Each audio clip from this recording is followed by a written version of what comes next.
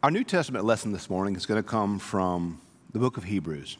From Hebrews chapter 12, we're going to be reading verses 14 through 17 of Hebrews chapter 12. Pursue peace with everyone and the holiness without which no one will see the Lord. See to it that no one fails to obtain the grace of God, that no root of bitterness springs up and causes trouble, and through it many become defiled. See to it that no one becomes like Esau, an immoral and godless person who sold his birthright for a single meal. You know the latter, when he wanted to inherit the blessing, he was rejected, for he found no chance to repent, even though he sought the blessing with tears. This is the word of God for the people of God. Thanks be to God. One of the things that I used to do that I don't do like I ought to, and I probably need to start back, and I've been wanting to start back doing it, I just haven't done it. You would think during COVID I would have, was I used to run. I used to love to run. I actually, you hear people talk about the runner's high. I actually, at times in my life, got that runner's high where you're running and the first mile is always terrible, but you get to that first mile and then you just feel this euphoric feeling of, man, this is awesome. So I loved to run, but I've just never gone back to running like I ought to. So I had a lot of good experiences running in my life. I'm probably at the point now where I probably just need to walk, the old knees and whatnot. But one of the funnier things that happened to me at a race, I used to do 5K races a lot. And one of the funnier things that ever happened to me at a race was years ago, back when Bishop Ward was the bishop in the conference, we used to have, she really was a big proponent of healthiness, of living healthy lives and being healthy in all of our ways. So every year at conference, we would have a 5K. This is when the conference was downtown a lot. And we would have this 5K race that would start at the convention center, and we would kind of run through downtown. And so I would sign up to do it. And even when I ran, I didn't run. I lumbered. There was not a lot of speed coming for me. You had some momentum because, you get a body this big moving. It takes a lot to slow it down. There wasn't a lot of speed. There was just a lot of momentum behind me. And so I would run, but I would always, I would never be in the front. You got those folks that if you do 5Ks, there's always those people that are just, boom, they're shot out like a cannon, man. They're just sprinting the entire time. They're done in 10 minutes. It's ridiculous. I was never one of those guys. But I was pretty steady. I ran a pretty good time, and so I was never at the very lead pack, but I was usually right in the middle, maybe to the back of the middle. So I was doing this race there in downtown at the conference, but I didn't know downtown Jackson all that well at this point, and I thought I knew the way that the race was supposed to go, but if you know me, I don't always really pay attention, so I really wasn't sure where the race was supposed to go. I was 65% sure I knew where I was going. Maybe 70%. Was nowhere near 100, but I felt relatively okay about where I was going. So I was running, and I looked behind me, and who do I see behind me but the bishop? And if you're running, and it really was just, in this stretch, it was me and the bishop, and there really wasn't anybody in front of me, and there really weren't too many folks behind me. It was me and the bishop. And I thought, okay, bishop's behind me. We're running. I don't know where I'm going. Yep. I'm running this 5K. I got the bishop behind me. And I don't know where I'm going. And we're going to get lost. And I'm going to make a complete fool of myself with the bishop behind me. And I'm going to wind up sitting back to Boca Chica. Like, this is how this is going to play out. I know it. And that was one of the funnier and more terrifying moments of my life, to be running this 5K and not really sure where I was supposed to go next. And having the bishop behind me, following me along the path. But like I told you last week, the Lord looks after fools and children. So the Lord looked after me. And it turns out I was on the right path, and we got there fine, and everything worked out in the end. A friend of mine I told the story to, and she and I have laughed about that for years, about the time we ran the 5K. And I nearly got Bishop Ward lost at her own 5K event. So sometimes in life, we're running a race, or at least we feel like we're running a race, but we don't really know where we're going. And we aren't really sure what the destination is or where it is we're supposed to be. Let's take, for instance, our stewardship season right now. We've talked a lot in this season. You've heard Peggy, and you've heard Tyler and Ben and Leslie and the Davises, the Mays. You've heard them talk in this season in our stewardship moments about why they're part of St. Matthew's and why they run the race. You've heard me talk about it. You've heard others talk about it. You've seen our children model it. You've seen our laity model it. But what race are we running? And where are we trying to go? What is our destination? What are we trying to do? This is our stewardship season. And I told you early on, I started the stewardship season in the midst of a pandemic, in the midst of crowds being a little different, in the midst of worship looking different, in the midst of drive-in services, in the midst of social distance in-person services, in the midst of all this. This is a weird season. And so when we talk about stewardship, I wasn't going to beat you over the head talking about money. So what race are we running, though? What race are we running? Are we running a race where our goal right now is simply to get enough pledge cards in right now to maintain our current budget? I mean, is that the race we're running? Is that our goal right now? Is to get enough cards in, enough online pledges to where that our budget is exactly as it is this year? We don't have to do any cutbacks or anything like that? Yeah, I'd like for us to be able to fully fund a budget to continue doing all the amazing things we're doing. I really would. That's a great goal. But is that the purpose? Is that the purpose? I don't know how many of you have ever had the privilege or the punishment, however you look at it, of serving on the church's SPRC committee. Staff Parish Relations Committee. That is the committee in the church that in many ways serves sort of as a personnel committee. It's not exactly what it is, but it does a lot of the personnel committee business that you'd have in other churches. It hires and fires and sets raises and things like that, sets salaries. And within the Methodist appointment system, it makes recommendations to the bishop regarding appointments. So we think we need a new preacher, we like our current preacher, things like that.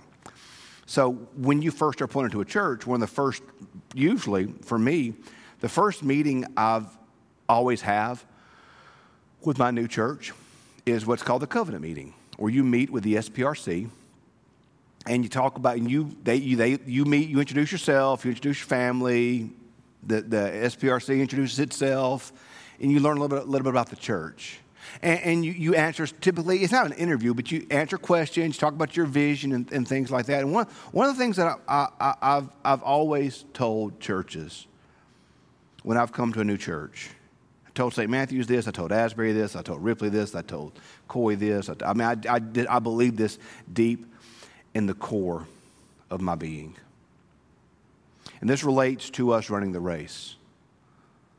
I've always told these SPRCs that I have not been sent to St. Matthew's to grow this church. It's not what I'm here for. I'm not here to grow the church. I'm not here to meet a budget. It's not my purpose. My purpose as the pastor, the lead pastor of this church, is not to meet a budget. I hope the bishop and David Stott aren't watching this, or my DS. My purpose is not to pay apportionments, to pay our mission shares. It's not why I was sent here. It's not sent here to grow the church. It's not here to meet a budget. It's not here to pay apportionments. Then why was I sent here? Why am I the pastor of this church? What am I here for? What I'm here for as lead pastor of this church is for us to build the kingdom. Our job is to be radically and exclusively focused on building the kingdom of God here in this context and in this city, in this area. Our job is to be focused upon what God wants and upon the kingdom of God. If we focus, I believe this deep in the core of my being, if we focus on being attentive and building the kingdom of God, God will take care of the church. If we focus on building the kingdom, God will take care of the church. If we focus on the church, God may kill it. Our point is not to sustain a church. Our point is not to even grow a church. Our job, our point, our mission is to build the kingdom of God here in this place. That's our mission. Not the church, the kingdom. Because if we build the kingdom, if we work for God's vision, if we do what it is that God has called us to do, I believe Scripture teaches us that God will take care of His church. The Bible says the gates of hell will not triumph against Christ and His church. If we build the kingdom, God will take care of His church. We focus on the church, God may prune it and kill it. Our job in this season is not to meet a budget. It's not our job. It's not the race we're running. The race we're running is not to meet a budget. Well, then what's the point of all this? Hebrews tells us. Pursue peace with everyone, and the holiness without which no one will see the Lord. Our job is to pursue that peace and pursue that holiness. Our job is to build the kingdom. Our job is to pursue that holiness of God. Okay. Cool. Those are church words, Andy. What does that mean in real life? It's a great question. I'm glad you asked. We see in Hebrews 12 a little bit about the holiness that we see of God. It says, we didn't read verse 18, but this is what it says. You have not come to something that cannot be touched, a blazing fire, a darkness and gloom and a tempest, the sound of the trumpeter and a voice whose words may the hearers beg that not another word be spoken. He's talking about Moses at Mount Sinai. But you have come to Mount Zion, to the city of God, the heavenly Jerusalem, to the innumerable angels in the festal gathering, to the assembly of the firstborn who are enrolled in heaven, and to God, the judge of all, the spirits of the righteous made perfect, to Jesus, the mediator of a new covenant, the sprinkled blood that speaks a better word than the blood of Abel. We see that the Father, God the Father, we see that God came to Mount Sinai to Moses, and he was unknowable and untouchable, and they couldn't even look at the mountain. They said, you didn't come to that. You come to Jesus, this mediator, this Jesus who is approachable, this Jesus who mediates between us and God, this Jesus who we can know, this Jesus who Colossians tells us is the visible image of the invisible God. We come to this Jesus. This Jesus is who we know. This Jesus is who we walk with. This is Jesus who we talk. And that's why Hebrews is so interesting, because we see here in 12 rather. We see in 12, we see that we're to pursue this holiness. So we just talked about the Levitical holiness that we see on Mount Sinai. But we see in Hebrews 11, which we talked about last month, that the holiness that we pursue, the holiness that we desire, is not a holiness that comes from keeping a Levitical law, but the holiness that we pursue, the holiness that we desire, is a holiness that comes from faith in Jesus Christ. And in fact, we see in Hebrews 11, we see that actually the Old Testament obedience was actually an act of faith. That the Old Testament saints didn't obey out of wanting to keep the law, they obeyed out of faith. Our holiness is not a holiness that comes from keeping a Levitical law. We're not saved by works, lest no man can boast. We're not saved by serving on committees. We're not saved even by doing stewardship.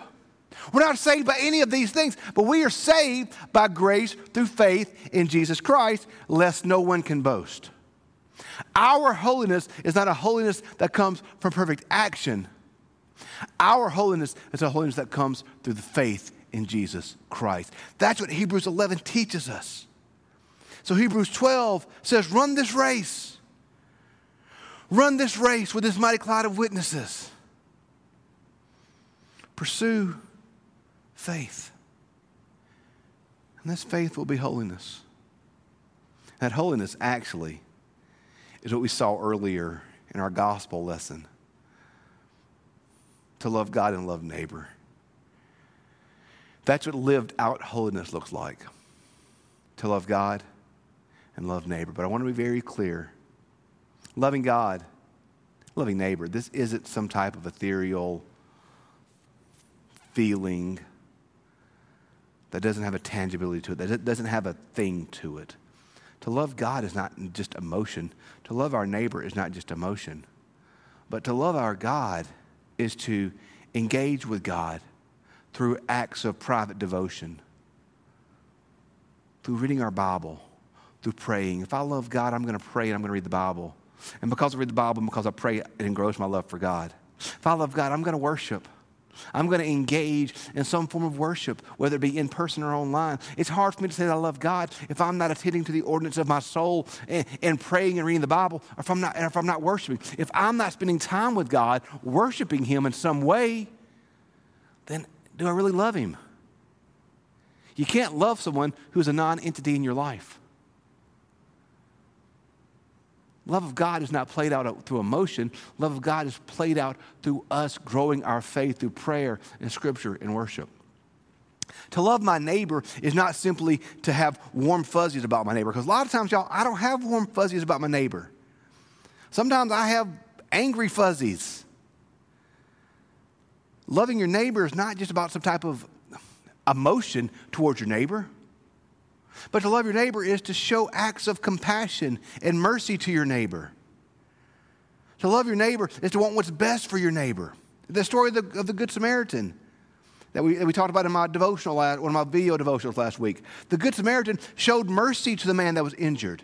He did something for him. It isn't just enough for me to say, oh, I love my neighbor, but how is my love for my neighbor seen in how I act towards my neighbor?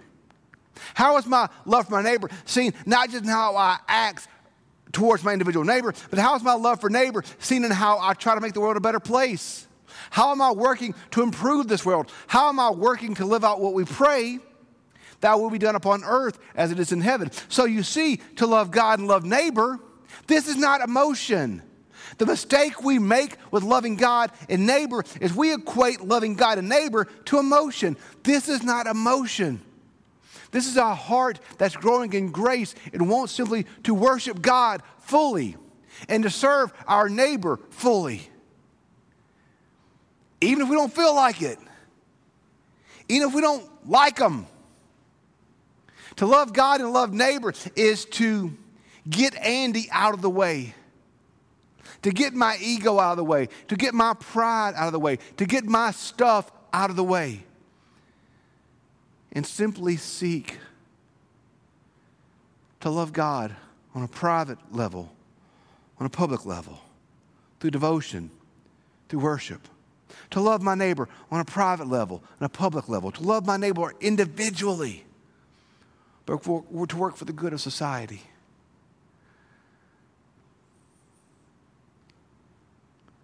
That's what holiness looks like, y'all. That's what lived out holiness looks like. That's the race we're running. The race we're running is not meeting a budget or anything like that. The race we're running is a race that leads us to God's holiness. And there's two things I actually need to know about that holiness. One is that we can't do it by ourselves. Notice in the text we read today, it said, See to it that no one fails to obtain the grace of God. See to it that no one becomes like Esau. We have to look out for each other. This race of holiness is not a race that we run individually, but it's a race we run collectively as a church. The church needs you. Yeah, we need your good financial stewardship in this season. We do. We really do. But the church needs you to serve, to care for the children and the elderly, to care for the lost, to be the hands and feet of Jesus. We need each other. We can't run this race. We can't do this act of holiness individually. It's not individual. We need each other. I need you looking out for me. And you need me looking out for you. We need each other. Holiness is done together. We need each other. Look out for each other, y'all. Look out for each other. Check on each other. When's the last time you checked on somebody?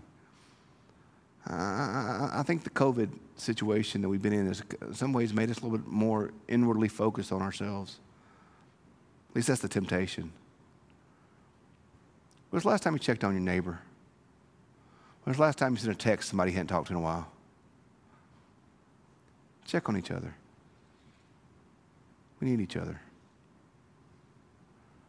And that's the second thing, is that the world needs us.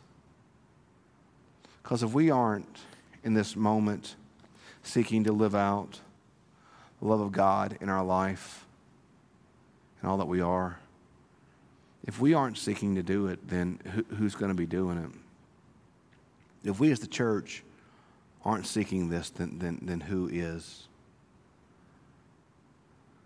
That's our job. And the world needs us to do it. We're going to do something in person. As you know, you may know, we record the online service a few days early. That's why I'm not wearing my shield now, because it's just me and Jamie in here. And in person, so spoiler alert for those of you who are watching at 8:30, we're going to do something different for our benediction. We're going to pray.